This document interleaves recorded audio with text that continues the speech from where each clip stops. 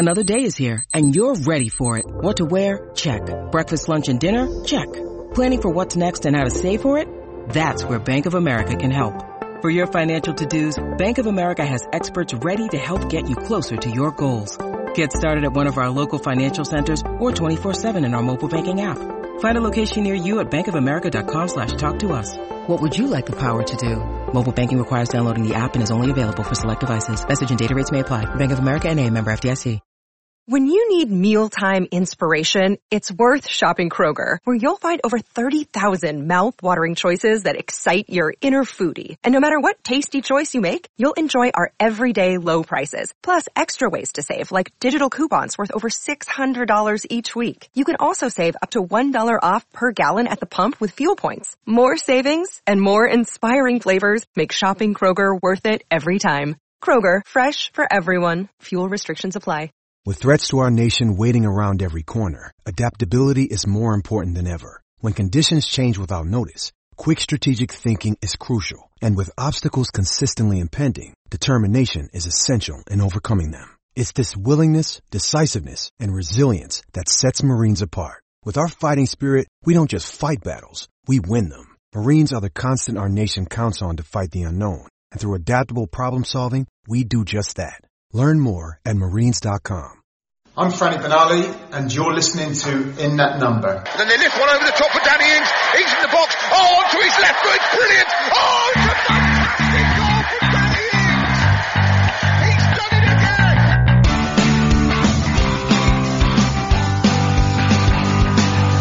Here comes Ward-Prowse. Oh, it's fantastic. Another moment of genius from James Ward-Prowse to give Southampton the lead. Richardson is trying forward in the middle. Paddy Barnett.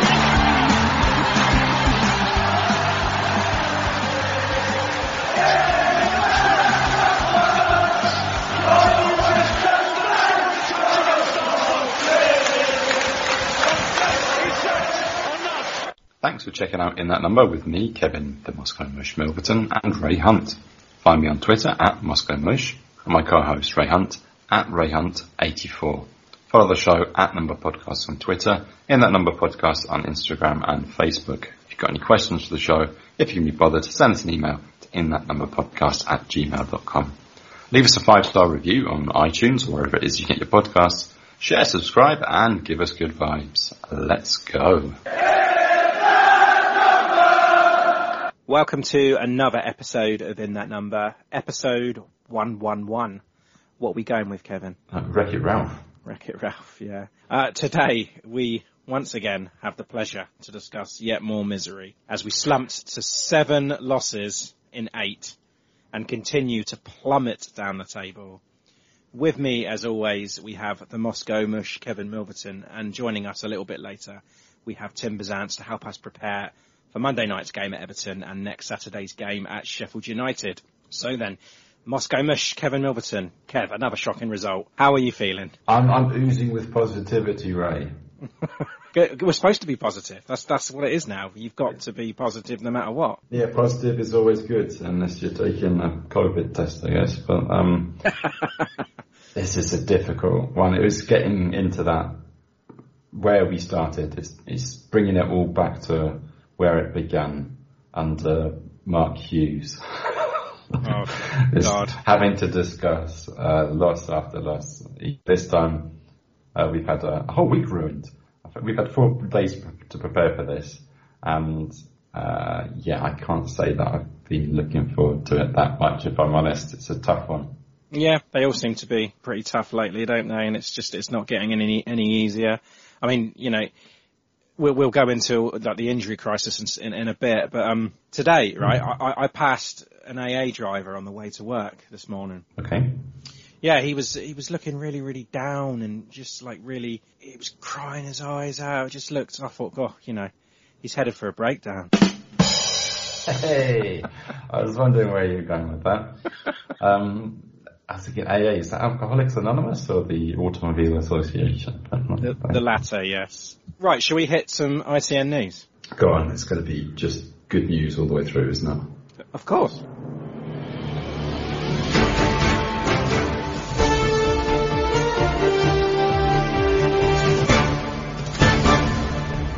This is ITN In That Number News. Okay, ITN News then.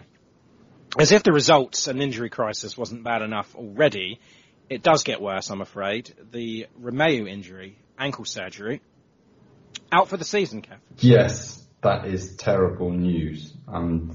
Leeds' groundsmen have got a lot to fucking answer to. That was fucking shocking, wasn't it, that pitch? Mm-hmm. And then, of course, we got Minamino out for that game as well. It's just shit's hitting the fan with it all. I mean, when's it going to end?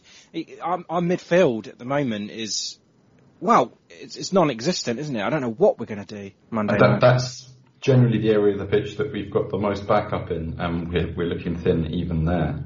Yeah, I think Jankovic is going to have to start, and if he can stay on the field, yes, he might be all right, but we just don't know. Saints Mike on Twitter said the thing about Jankovic is he's good 1 minute and gone the next. Alex McCarthy, Kev, is in talks over a new deal. And while we're on that subject, actually, he's coming under a lot of criticism lately. And I guess it's because, we've been shipping a lot of goals. And, when Forster's been in, we've been winning and we've been keeping clean sheets. So, I mean, I just want to put it out to you that I'm still behind Macca. And I don't think our loss to Leeds is his fault. But where do you stand on the subject? I would agree with that. I think he had some very good moments in that Leeds game. But when it mattered, you think that he should have done better. Yeah. Maybe he would have done better if do you think Forster would have done better? Well, we don't know the answer to these questions, do we? Because he generally is rolled out for the cup games where we're up against weakened opposition. Or when he does, he was there for the Liverpool game as well, and Liverpool didn't really trouble him at all. So he hasn't been properly tested, I would say. I'd love to see how he would work out, but if that means dropping McCarthy, I think it's really unfair. There's only so many goalkeepers' careers that you can ruin in a certain amount of time. And it's already happened to Forster once. It's already happened to Gunn. I mean, I think it's all very well. When things are going well for us, people are always, right on him. It just goes to show how fickle people can be. As soon as things start going wrong, they look for a scapegoat. And I think at the moment it's Macca and Ralph. He's getting it at the moment from certain fans saying that he needs to go. And actually, while we're on that, I mean, if there's anybody out there that thinks Ralph should go, get in contact. Send me an email. Send Kev an email. Get in contact with us. Tell us why you think he should be gone. And then let us know who you think should take his place. And then I can tell you why you're wrong. And why Frank Lampard should be nowhere near St Mary's. Yes, oh God. Can't believe that's one of the names people put forward. Goodness. But no, I mean, I'm quite open to, arguments like that.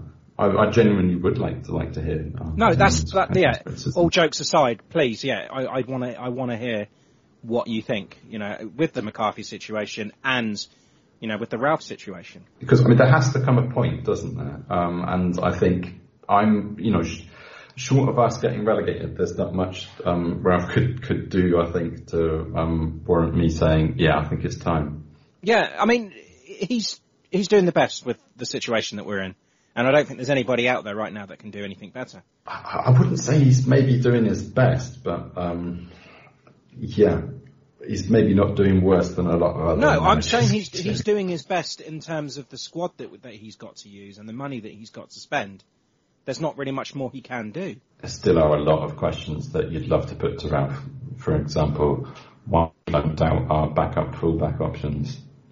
And that's not something we're supposed to do. That's the one thing. I mean, I said it at the end of the transfer window. That's the one thing that I am unsure. Everyone was excited about Minamino coming in. Don't get me wrong, there's nothing to do with Minamino. But where are the fullbacks? He said he tried, but I mean, why let Vokins and Valerie go? This is it. This is the thing that gets me. While we're on goalkeepers, Angus Gunn is joining Stoke on loan for the remainder of next season as well. This just proves that the keepers that we've got now are going to be carrying on next season also. Yes. Or not necessarily, because he does let players go that we need. So. Yeah, it wouldn't be surprised if we sent out Forster and McCarthy on loan and we're left with Harry Lewis and Well, his contract's up as well. Harry Lewis. Yeah, contract's up at the end of the season, so I don't know what's going to happen there. Wow. Yeah. I mean, I think with Maka, that contract renewal, this is probably on a business perspective, it's quite a good time to get a new deal for Maka because, he's not exactly advertising himself perfectly well playing in a team that's shipping goals left, right and centre. But yeah, Angus Gunner, he was out with an ankle injury at the end of last year. Played the last 6 matches and kept a couple of clean sheets as well. So yeah, maybe he's going to be doing a job there. But sell him. If they want him, sell him. Yeah, cash in. There is good news, Kev. Saints B beat Derby 1-0. Hey. Yeah. Kazim Alegbe with the only goal. And it's only their 4th win of the season. And they remain 12th place out of 13. Oh, Jesus Christ. And they are 1 point off of Leicester to get out of that relegation zone. So, yeah. There is relegation in Yeah, there's the relegation in Premier League 2 to the 2nd division, yeah. Oh, okay. How many teams go down? 2. Okay, yeah. Saints are second bottom. Player and goal of the month for February. Even though we're still in February. Yeah, I mean, this is probably going to come out in March anyway. So, what do you want to start with? Player. We'll start with player because it's probably the most obvious. Okay, we had a choice of James Ward-Prowse, Danny Ings, Stuart Armstrong and Takumi Minamino. And just as we should have predicted, Stuart Armstrong runs away with it 57%.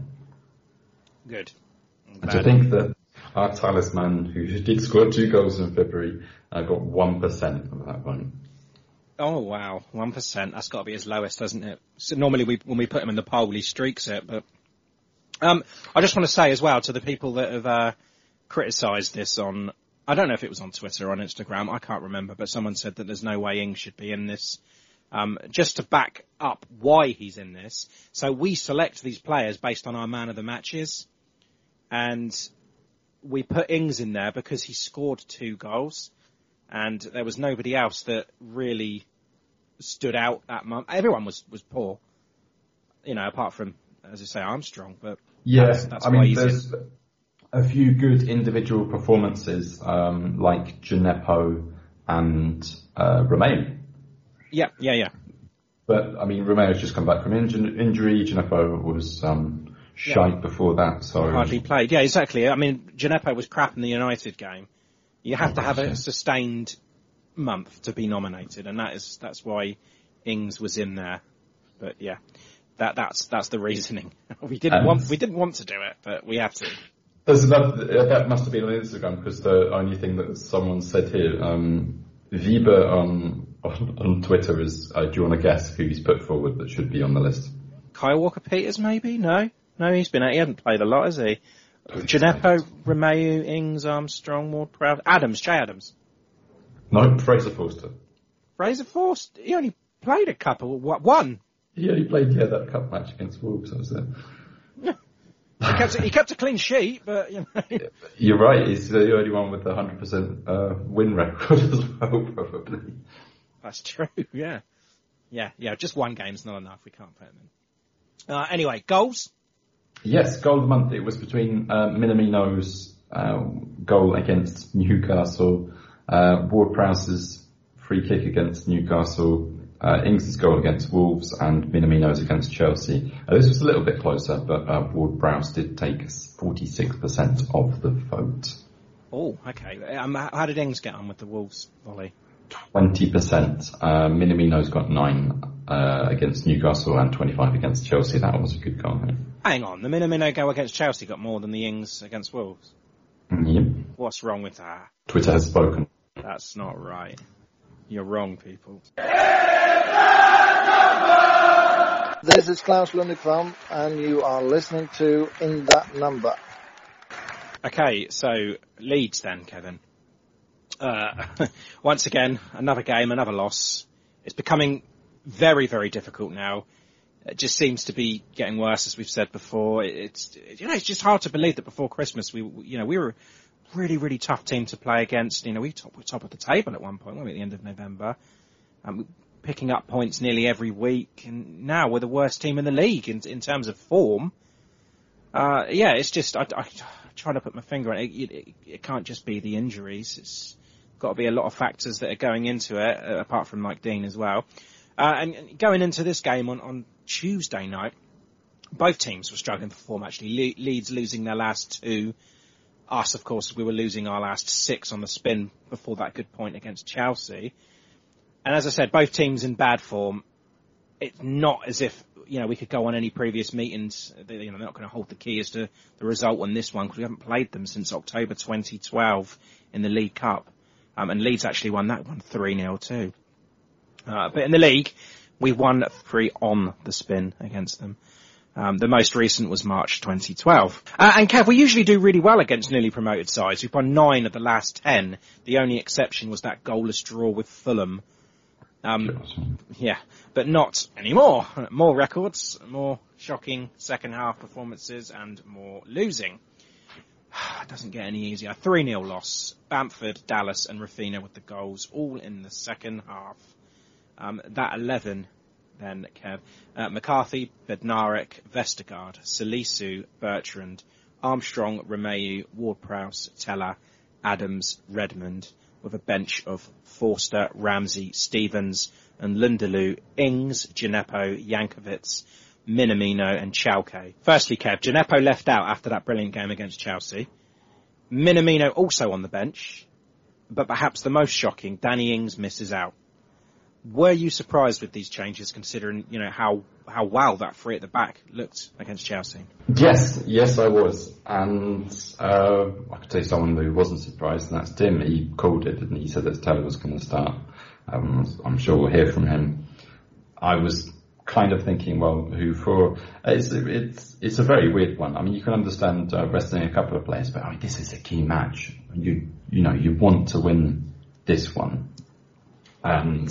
Gineppo, he's made of glass, isn't he? You want to kind of protect him, and we've got other options there on the wings. But to rest Minamino as well, who's been outstanding at points. I mean, he wasn't marvellous against Chelsea, but he's definitely got something in there. Ings on the bench, he hasn't been on a brilliant run of form. But then neither has Adams really. Redmond hasn't been scoring either. Where is the goal threat coming from? Not entirely sure, but Teller did look good.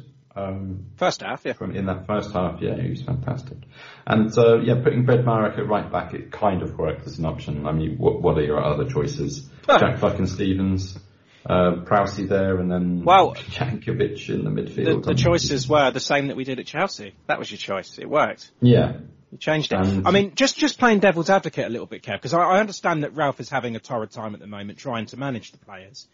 And it's a small squad. There are lots of games to manage as well. Danny needs the rest. You need to rotate as and when you can. And obviously Ralph felt that it was the right time to rest him and give Shea another go again. Was it a risk? I don't know. Yeah. I mean, I guess it is. But then, we've got Armstrong coming back in. There's no reason that we shouldn't be beating Leeds with that 11. If you can manage a draw with Chelsea with those group of players, then we can do this here. And it's not, like you said, it's not as if Ings has been firing them in lately. So was it that much of a risk? And the players that he didn't make the change, like Teller, he played well. Yeah, I mean, we'd be calling it genius if it worked out. But luck's definitely not on our side. And we've been riding it a lot. And this is a big wager. But, by the time we did get Gineppo, Minamino and Ings on, it was really too late by then. So it totally backfired. Yeah. I mean, he made the decision and he's got to take responsibility for it. What's the problem with not being able to keep control? Because that's it, isn't it? I mean, why does it keep turning so dramatically? Okay, I mean, we never had the lead this time, but at 0-0 at half time and not looking like losing really at that point. I don't have the answers, right? I wish I did. The first half should have taken the chances, should have done it. Vestergaard had that header that he probably should have done better with, and that was probably the first big talking point, wasn't it? That was a great chance. Yeah, another Prowse free kick. Yannick getting on the end of it, but he heads just wide, and he was just as frustrated as I was with it. I don't know if he was. No, he looked pretty pissed off. The other decision that I want to discuss with you is that Teller goes down in the box penalty, overturned by VAR. Correct decision? Yeah, he was great in that first time. I mean, before that, he had a couple of good chances that he managed to just throw straight at the keeper pretty much. And maybe it was a bit of desperation here, but I mean, great work to get into space there on the left. He sprints right in, weaves into the area and clashes with Llorente. And Peter-Andre Mariner, he points to the spot straight away. And to be honest, I thought it was a penalty when I saw it, but then it goes to VAR. And yeah, Peter-Andre, he goes to the monitor to have a look at it. And yeah, as we see it, it looks a bit like that Bednarek clash with Martial against United. Llorente's, he's kind of pulling out of the challenge. He doesn't move his leg away. Teller gets a knee caught in there. And yeah, he falls down quite easily. No penalty, but no booking either. I don't understand this. I mean, obviously, I'm glad that he didn't get booked, but... It's one or the other, isn't it? Was he diving? Yes. Yeah, he did go down quite quickly. Yes, he was diving. Yes, that was cheating. I mean, I like you, Kev. When I first saw it, I thought, that's a penalty. But this is just me. I just want to take everything that we can right now. And then I watched one replay. That is it. Just one replay and thought, oh, shit, now he's dived. He's kind of moved his leg into Llorente and then gone down. And then I thought, okay, well, why are they taking so long to make that decision? How many bloody angles do they need to see of that? Yeah, I mean, you just need the other angle, because we're watching it from in front of the goal, and when you get the angle behind it, it's quite clear. Yeah, and like you said, he should have been booked, because I think that was cheating. One good thing did happen though in that first half. You know what I'm talking about, don't you? That Romeu time, yeah. What a tackle! Rafinha looked gone. He made up so much ground. And I think Rafinha was thinking, he's not catching me. But yeah, what a wonderful time tackle, and got the ball. It was just, class. Yeah, I mean, it's Dallas, isn't it? He makes that great ball through to Rafinha. I mean, he's behind the halfway line and making a run for the ball. He gets it, and that leaves him one-on-one with Maka. I mean, he's already in the box, and I'm thinking, okay, is he going to shoot? And he just takes a little bit of time. Yeah, he does, yeah. For Romeu to come charging in. And when I watched this back, I paused the highlights, and Romeu and Rafinha, they're almost level with each other. And Romeu instantly sees what's going to happen. And the little freeze frame, he looks like a fucking bull charging. he knows exactly what he's doing. And yeah, you think when he's charging across there, he's not going to make it in time. But yeah, Rafinha just gives him that little second to come in from behind and hook it out with his left foot.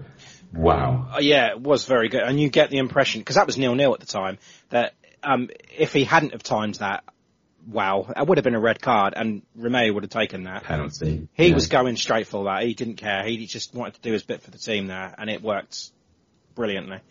Yeah, well done. Fucking hero, yeah. And then right at the end of that first half, Kev. This is a weird one, isn't it? The free kick. The goal. Chalked off because Peter-Andre Mariner, the whistle. I mean, we were going to call this episode the whistleblower, weren't we? Because, yeah. I mean, how did you see this one unfold? What's your stance on this? Armstrong wins a free kick there, and it's maybe too far out for Prowsey to take it directly on, but I mean, I wouldn't put anything past him these days. But he does. He takes it quickly, and Che Adams converts. But then Peter Mariner's there blowing his whistle and saying, "No, I didn't blow," and you've got to wait for it. But it kind of reminded me of that goal against United that we were so praised for, taking the free kick quickly and taking advantage of it. My question to you is, does the referee actually have to blow the whistle before the free kick's taken? Is that a rule? Well, sometimes, right, I've seen this happen before. I remember watching a Man United Chelsea game, I think it was. And it was when they were, both going for the league, when they were both good and relevant. Ryan Giggs goes over to the ref when it's a corner, and he says, "Can I take it quickly?" And the ref says, "Yes." And then he walks away. And what they did was they rolled it out of the quadrant in the corner flag. And Chelsea obviously thought that the ball hadn't gone in, so it wasn't a live ball. when in fact it was, and they played it short. One of the United players dribbled it into the box, put the cross in, and they scored from it. And they called it off because Chelsea said they weren't ready, even though Giggs said to the ref, can I take it quickly? So I think if Ward-Prowse had said to Peter-Andre Mariner, can I take this one? And if he had said no, wait for the whistle then that's fine. I think it's just referee discretion. I've listened for the whistle. He's not even looking at Ward-Prowse. He's looking at the wall. And he, just as Ward-Prowse takes it, he blows his whistle. So he doesn't even know that Ward-Prowse has taken it. So I do kind of get why he said that, but couldn't you just let it go? Come on. Yeah. Well, this is one of those things that luck is going against us. It would have been lucky for that to have been given. We're not getting those decisions. But yeah, the number of times I listen to it, the best I can say is it's simultaneous. I don't think it is.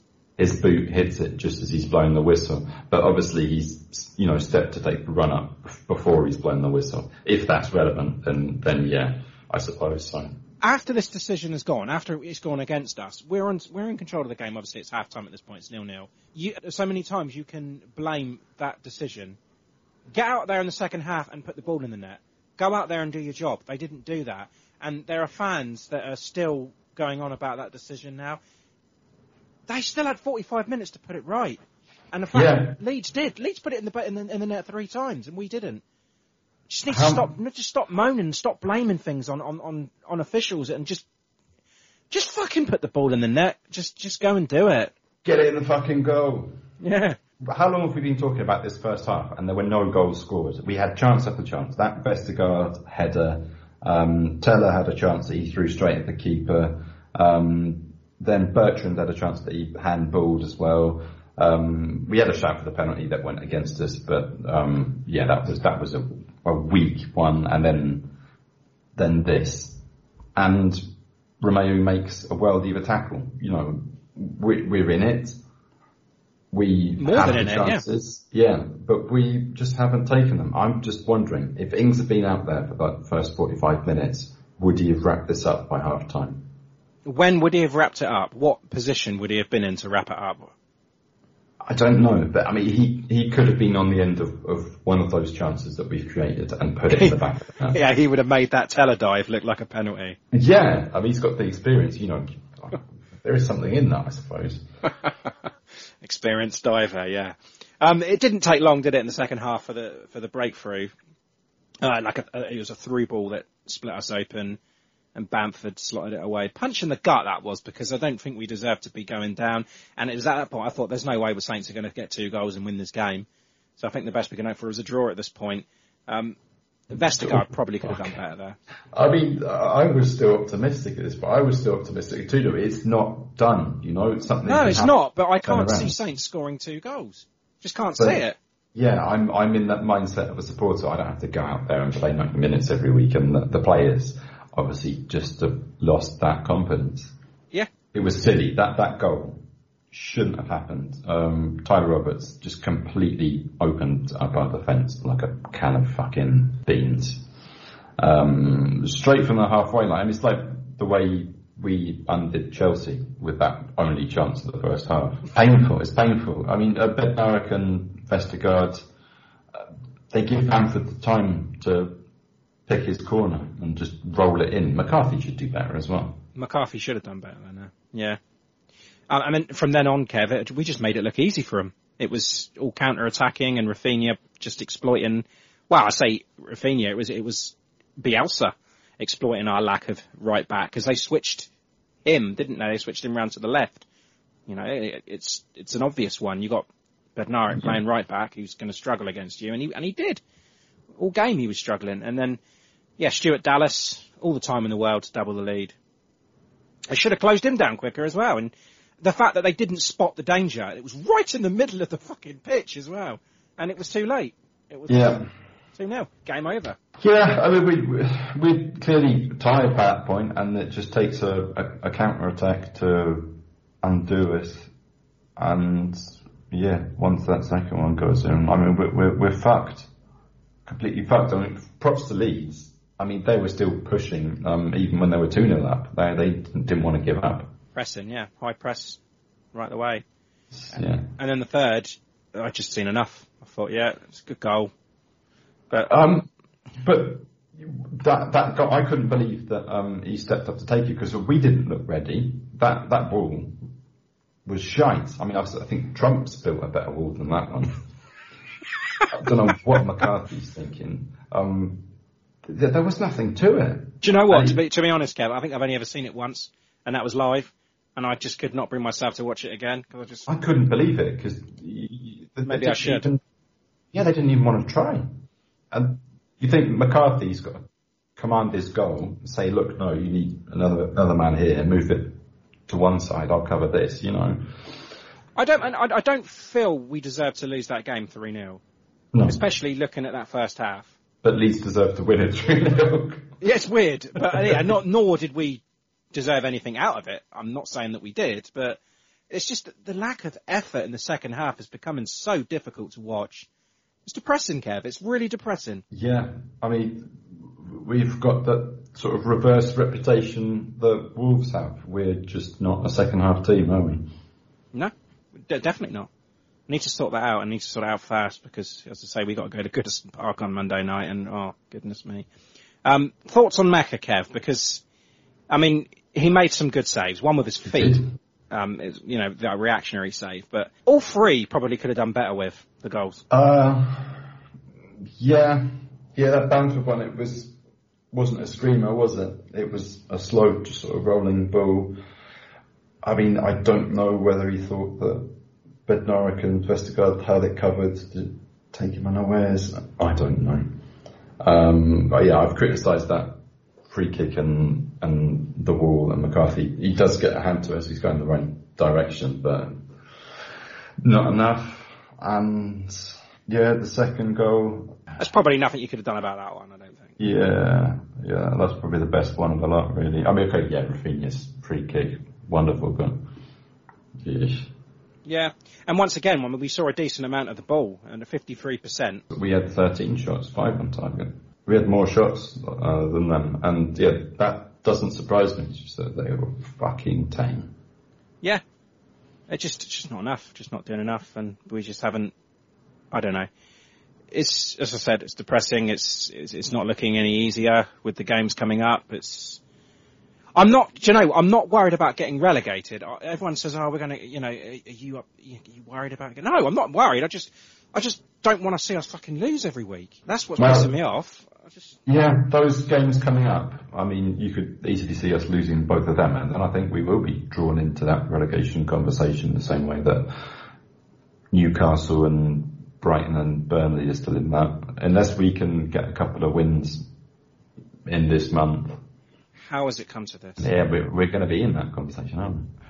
How has it come to this? It's just, oh God. Man of the match, Kevin. Whilst Teller was excellent in the first half, I think he acquitted himself well. He was pacey, he was dangerous, created a few good chances, but he didn't take them well. I think that you'd have to be clinically insane to give it to anyone else but Oriol Romeo. He was just sublime. And the moment he came off, it all went to shit. Just completely. That bodes well for the rest of the season then, doesn't it? Ripped through our midfield and defence a shot. I mean, I think he clearly was the man holding it all together. And even if it had a shocker, just for that tackle alone, he has to get man of the match for me. Yeah, I've got him too, obviously. Just a controlled, usual self, really. And that injury, to say he controlled things, and as soon as he went off, what are we going to do for the rest of the season if we haven't got that? And just say that save and tackle was incredible, and determination. That's it. He just seems to be the only one that was willing to fight. Now, if we could only translate that into the attacking side of it, then we wouldn't be in this mess. But yeah, Romeo for me. I think he quite possibly could have kept us in it had he stayed on. But yeah, he was a victim to that Play-Doh surface that they had there. I mean, I don't know what they were. I mean, we haven't really talked much about it, but the players were sliding absolutely everywhere. The amount of times the ball was lost just because, the player put the foot wrong and ended up on his ass. Yeah, the pitch was, ridiculous. they renewed it, didn't they? In this, I say off season, they didn't really have a lot of time, so it's just, it's cutting up. Tarpaulin. Yeah, it's cutting up all over the place now. It's going to cause more injuries, isn't it? It's going to happen. But I mean, we go to Everton next, and we'll get the thoughts of Tim. But I've been doing some research lately, Kevin. Our record at Goodison Park. It's brilliant, isn't it? Yeah. So in the Premier League history, at Goodison Park, so since 1992, we've had a possible 63 points at Goodison Park. How many have we taken? 10. 9. Okay, that's quite good. And that's only one win, by the way. Oh God, when was that? 1997, November 1997, a 2-0 win. We were just starting secondary school, Kevin. That's how long ago it was. Blimey. So, Goodison Park, Kev, on Monday night. Are you up for it? Yeah, man, I can't wait for another late night. What time is this fixture? Yeah, that's Monday the 1st, 8 p.m. 8 p.m. my time. So that'll be 11 o'clock your time. Lovely. Great. What a way to ruin my entire week. Okay, now we'd like to bring in Tim this week. Tim, how are you feeling? Not too bad. Not too bad. Things have been progressing well here. Things have been pretty slow, and just life is good. But I mean, you can't be happy with Monday night. I feel like shit because of the results. So, and more shocking news this week with the injury curse. And Minamino's going to miss that trip to Goodison. And the news of Romeo's ankle fracture, which he's going to miss the rest of the season for. Yes. Unfortunately, he is out. And you can RIP him and go from there. But honestly, that Leeds pitch was at fault. And that was the worst part of the game. Tied for worst part of the game with the score 3-0. Injury report. Where do we stand? KWP and Diallo are back in practice, meaning that they're ready to go for Sheffield United, or potentially could be available for Sheffield United. Yeah, I think they're supposed to be going back to training in the week, aren't they? And then, they could be in contention for that Sheffield United trip, which, wow, that's a boost that we need. Yeah, they were pictured out practicing now, but they won't be up for full fitness. And then Romeo, obviously out for the year, fractured ankle, and Minamino with a muscle injury. That'll leave him out at least for just this one game, and we'll be back. Hopefully for Sheffield United, if not the game after. With Everton coming on Monday and no Romeo, we are going to need those midfielders, especially in the centre. Yeah. It's a matter of what do we do? What do we do at this point? Because, Ralph has been very aggressive in talking and saying that he is not a fan of the squad depth, and we are reeling from it now. Unfortunately, there's a lot of different things that have come about. I think there's a little bit more injuries than you would normally have. You would have injuries, but this is more than that, and we are, like I said, bare or completely thin at our depth. Yes, definitely. Yeah, I wouldn't want to be Ralph in this situation. It's going to be tricky. And speaking of that, we will go to Goodison Park.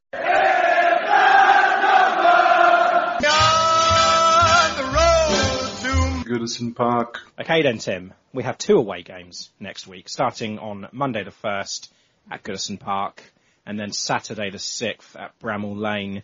But we'll start at Everton. As I said, Monday the 1st, 8 p.m. kickoff, live on Sky Sports.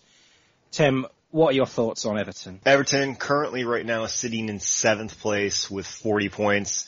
That magical 40 number, that means they are above relegation, or can be considered or seen that they'll be fine from relegation. Obviously that's okay. It's well early in the season for them, and they are one of the few teams that have never been relegated. So, props to them. Last 5 games in reverse order: win, loss, draw, win. Their home that last form, one was Liverpool as well, wasn't it? Anfield. Yes, it was. Liverpool, Anfield. But then they've also lost to Fulham in the last 5 games, too. Away. That's a strange one. Yeah, so you've got a little bit of everything. They're hot and cold, and I think I've said it before, but we'll say it again. Those are the games that you expect to win. And if you're going to set yourself by going into European level or European standards, you got to be expecting that you're going to win those games. And you can't falter here and there, especially you can't lose. Their home form is equal to their away form, so nothing spectacular or over that sets themselves apart with home or away form. In fact, this year, home and away form is much less of a consideration when it comes to points. So that could be a later discussion to talk about. Last meeting between us, last year when we were away, we tied them 1-1. And this year we beat them 2-0 at home. Yeah, that was quite comfortable as well, I remember, wasn't it? We were flying high and we were all pretty confident going into that home game. Yeah. I felt like it was like I said, it was the most comfortable win outside of the Sheffield United game that we've had. Yeah. It just looked good, and we were playing, and that's when we really felt that something was up. Because we know that Everton they were flying high too at the beginning. They were top of the league. They come out the traps, didn't they? And they were flying, yeah. Yeah, and then they come to us and all of a sudden, bam, they get knocked in the teeth. Goals, Calvert-Lewin, DCL has 13 goals and Digne has 6 assists on the season. Wow, that's pretty good. Their watchman is always going to be James. I mean, he doesn't like to backtrack a lot, but in the system that Ancelotti has developed, it's fantastic for him to be able to roam and find that space, and he's always a threat whenever he gets the ball. It's a little scary, but DCL at the top. He did not start against Liverpool in the last game, so we'll see if he does end up starting this game. Nonetheless, he's been great on the season. He's been a classic poacher, and Digne is spraying balls all over the field. He just signed a new 5-year contract, so congrats to him. He is I feel that he is their best player on the team. So between that and James, you gotta watch out for them. They've lined up in a number of different types of positions, but recently because DCL's been out, they've lined up in what would be considered more of it appears more defensive. So they've bounced between the 4-2-3-1, the 4-3-3, and the 4-4-1-1. If DCL is not starting again, which I'm going to guess that he is, if you played 30 minutes against Liverpool and he has a full week of prep, he'll probably get the start. So at that point, they'll roll something like a 4-3-3, with my estimate being Pickford and then either Godfrey or Holgate on the for right back, Michael Keane, Yerry Mina, and Luca Dean for their back line. Their 3 in the middle will be a combination of either, I'm going to guess it's going to be Decore. Alon's going to been out for a long time too, so I think he's going to be brought back in. And then probably I think Sigurdsson has been doing enough recently to get him warranted over Gomez, but they always have Davies on the bench and they have Gomez on the bench there. Continuing on, we've got James, Richarlison, and DCL for the front 3 wingers. They'll look to Bernard coming in in the 60th or 70th minute. And James will look pissed after he's been rolled around as he gets taken off, and his entire kit is full of grass as he's been rolling around crying like a little bitch that he can be, and usually is. So there's that. So DCL and Alon have been their main injuries that they've had recently, and our lineup I don't know what to expect. I think we're gonna go exactly with what we had before. Just recently, the Chelsea game or the Leeds game? It'll be the Chelsea game. Minamino won't be able to start though, so Gineppo will be on the right and Armstrong will be on the left, and then you'll have Redmond or Adams up top alongside Ings. And I think Jankowicz is going to start. He's going to have to, isn't he? Who's playing right back? I really do. I want him to come back, and I want him to have the best redemption story. So for us though, they'll throw Salisu, Vestergaard, and Bednarik in, and Bednarik will swing out to right back, but not be as progressive as he was in the Leeds game. Right. And he'll sit back, and he'll sit back more like he did in the Chelsea game. Congrats to them for their new stadium. If you haven't taken a look at it, it's going to be right on their docks. It's gorgeous, seeing and realizing the value of new stadiums. While Goodison Park, I've heard nothing but, I guess, rhetorical things of like how, it's a great stadium and it's like all this, like it's quintessential old school stadium, but it's also crap too. Like the sight lines are not the best and it's really small for them. So we'll see, I want to see them get their new stadium and I think that'll help help them out nonetheless. And I think it'll help out the Premier League as a whole. Yep, absolutely. Predictions, Tim?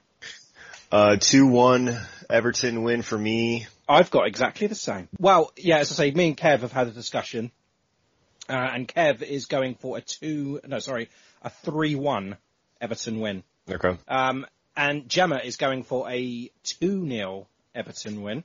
Mm-hmm. Marina is going 1-1. And what is Abby going? She's going 2-1 Everton win as well.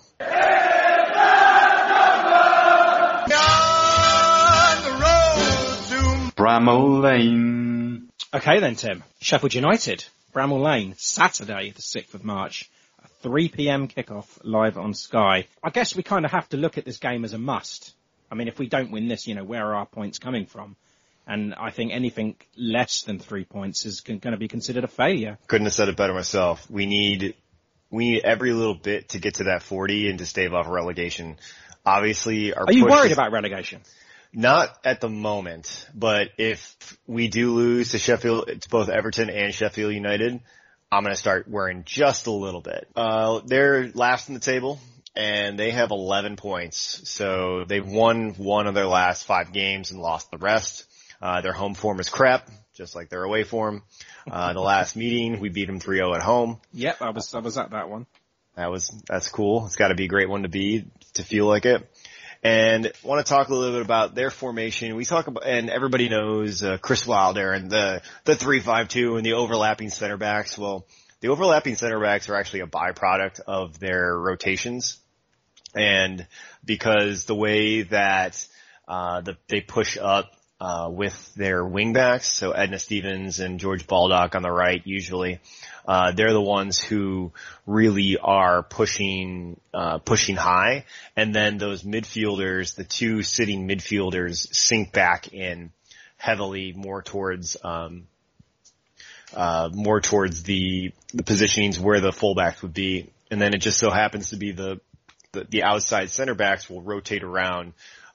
So last year it was O'Connell and Basham, and now you're looking at Ampadu and Basham right now. And Egan is kind of the sweeper who will always sit back, and he'll get up when it comes to free kicks, but beyond that, Egan's usually always the last man back. So they'll play with 2 DMs, and Oliver Norwood and normally Sander Berg would be in there, but Berg's been out for the last 3 months now. He's end of December. Wow. Yeah, almost 3 months now, and he'll be out through the end of March too. He had some kind of, surgery and. Big loss. Yeah. Big, literally and figuratively. Yes, yeah. He is a monstrosity. He's a huge man, yeah. He's like 6'5", and he's got twinkle toes for such a big man. He's a monster, yeah. Yeah. So nonetheless, their aggressive wingbacks are something to watch out for, but when it comes to where their major threats are, I don't see any, because they bought Ryan Brewster off in the off season, and he's got 28 million pounds for 33 rising, and absolutely hosed on that. Yes, Sheffield United, get your shit together, come back up, fight really strong if you can. But Brewster, in order to make yourself actually seem like a worthwhile candidate, you're going to have to do something there next year, because you're obviously not getting playing time now. And that's despite the fact that their attacking lineup is Oliver McBurney, Billy Sharp, and McGoldrick ahead of you, alongside Oliver Burke sometimes. You're not breaking through that lineup? I get it, you're 20, you're 21 years old or something like that, but come on, those guys gotta be. You should be playing over them, yeah. Yeah, I get it. You don't want to you get a target man with McBurney or McGoldrick, and then you're the swing guy around, maybe the second striker or whatever it might be, making do with it. They'll line up at the 3-5-2 as they always do. We're looking at Ampadu, Egan, and Basham for that back line. Edna Stevens and Jared Bogle has been coming in on their right back and playing strong. I think he's been their best player overall so far this year. And he's just come about and by making a name for himself, he's, an uprising player on a shitty team. So that's all right. Norwood will be in the middle. They've got John Lundstrom, and Ben Osborne's also been playing there too. But John Lundstrom has been, he's the guy that they've had the contract dispute with, or he's like, I don't want to, they were sinking him on the bench, but now they have to play him because they don't have any other choice. So, and then I predict it'll be something like Oliver McBurney and Billy Sharp up top. Fleck will come in. We'll have Brewster come in, and you'll have one of either Osborne or Lundstrom if whatever player doesn't play. Prediction then, score prediction, Tim. 1-0 win, and we better damn win. Oh God, we need it, don't we? 1-0. Okay, you are locked in, Tim. I am going to go with a 2-1 Saints win. I think it's going to be really, really cagey. I can see it being a last-minute winner or something. But yeah, 3 point. And Kev is going for a 2-0 Saints win. So we've all gone different there. 2-1, 2-0, and 1-0. Gemma is going for 1-1. Oh, that's not good enough. Marina is going for a 2-1 Saints victory. And what is Abby going? She's going 2-1 win. Nice. Excellent, Tim. That was a comprehensive roundup for the next two games. And beyond that, I mean, we've got Man City coming up after that, haven't we? And Brighton, and it's a very, very important month. And is it me, or is it just this Bournemouth game in the Cup just becoming more and more important every day? I think it's more for our confidence, and it's determining now the success of our team, because we are literally now at the point where, we were thinking, we could go to Europe, we could do all these, and now we're just like, all right, just don't get relegated. And now, but we still have the FA Cup. And now if we lose to Bournemouth, we're going to just piss all over everything, cause up a stir, break shit, yell left and right. But, going through all of that, we'll just find out. I really hope that we can get some kind of result at Sheffield United. If we can get 3 points, between Everton and Sheffield, I think that's going to be great. A point wouldn't be, too far-fetched against, Everton. I don't think. No, like I said, 3 points. If we beat Everton and lose to Sheffield United, okay, deal with it. That's fine. I'm okay with that. But what I'm saying is I want 3 points between the two of those. Yeah. So sure. I don't want 2 points. I want 3 points between those two games. Absolutely. I want 1.5 points for the rest of the season per game. Points per game. That would be nice. Yeah. Okay, right, Tim, thanks very much, mate, and we will chat next week. Will do. Take care. Cheers, mate. Hi, I'm Matt Letitia, and thank you for listening to In That Number. Welcome back to Extra Time. I've got Kevin back. Oh. Hello. Oh, you're here. Yeah. Let's kick things off. Let's kick things off with the predictions then. Leeds, I went 1-1, you and Tim went 2-2. No points, so scores remain the same. 34 to me, 30 to you, 23 to Timothy. So, not good. Wife Wars, exactly the same. All three failed to pick Leeds as winners, so scores remain the same. Gemma on 22 and Marina and Abby on 15. Super 6, round 37 was won by Terry Lubbock with 12 points. Overall, we have a tie. Tom Hennigan and Jason Lewis on 297. So that's good. Fantasy football, Kev. I mean, I suppose the only good thing about that Leeds game was the fact that I had Bamford and Dallas in my team, and Bamford was my captain, as did Tim. And guess who my captain was? And your captain was Stuart Dallas, wasn't it? Stuart Dallas, yes. I was looking like an idiot. Yeah, I know. I thought that. Yeah. But I scored one more point than you. One more point. Oh, that was it. Yeah, I was having a shocker when we last came. Yeah, and then we realised we had players that were playing against Saints, so that was it. Everything could look up after that. That's been very close of us two. Yeah, still not making a huge difference. I am towards the bottom of our Poilers League. Before we get going, I noticed that Matt Markstone had Bamford, Dallas and Rafinha in his team. Oh, Christ. Well done, Matt. I don't know what you're doing this season, but you're absolutely killing it. And he's triple captained Calvert-Lewin this week. They've got the Saints all Yeah, this. see? This is what I mean. Calvert-Lewin was on the bench against Liverpool, though, so I don't know whether he's going to play. It's up in the air, isn't it? But yeah, 86 last week. He's murdering it, isn't he? Yes, if we can talk about other Saints podcasters, this week's results are not available yet because it's just beginning. However, there is time to give our manager of the month for February, and out of the podcasters it goes to Oliver Boast of the Saints Prime podcast with 339 points. And in our league, Lucy Heiner and Peter Mushika are tied at the top of the big league with 1,649 points. And the winner of February's Manager of the Month is Jessica Morris's FC Balhamas. So there you go. Well done. Very well done. Congrats. Yes. Russian phrase this week, Kev. Blow the whistle would be svisti. Svisti. Yeah, like a cup of char from Switzerland. Swisti. Svisti. Svisti, yeah. Yes. And next week we have... Next week we have the joy of discussing our losses to Everton and Sheffield United. And Tim will be previewing our trips to the Etihad. Fantastic. It's always good to be a Saints fan. And our return to St Mary's against Brighton.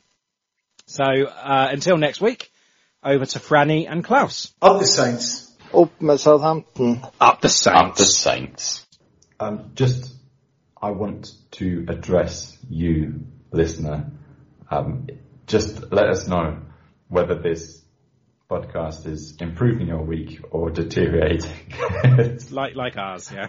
Like ours, yeah. Leave us a 5-star review on wherever you get your podcasts, and just drop us a line. We'd love to hear from you. Yeah, and let us know what you think about Alex McCarthy and Ralph Hasenhüttl. Yeah, we'll read it out live. Especially if it's got swearing in it.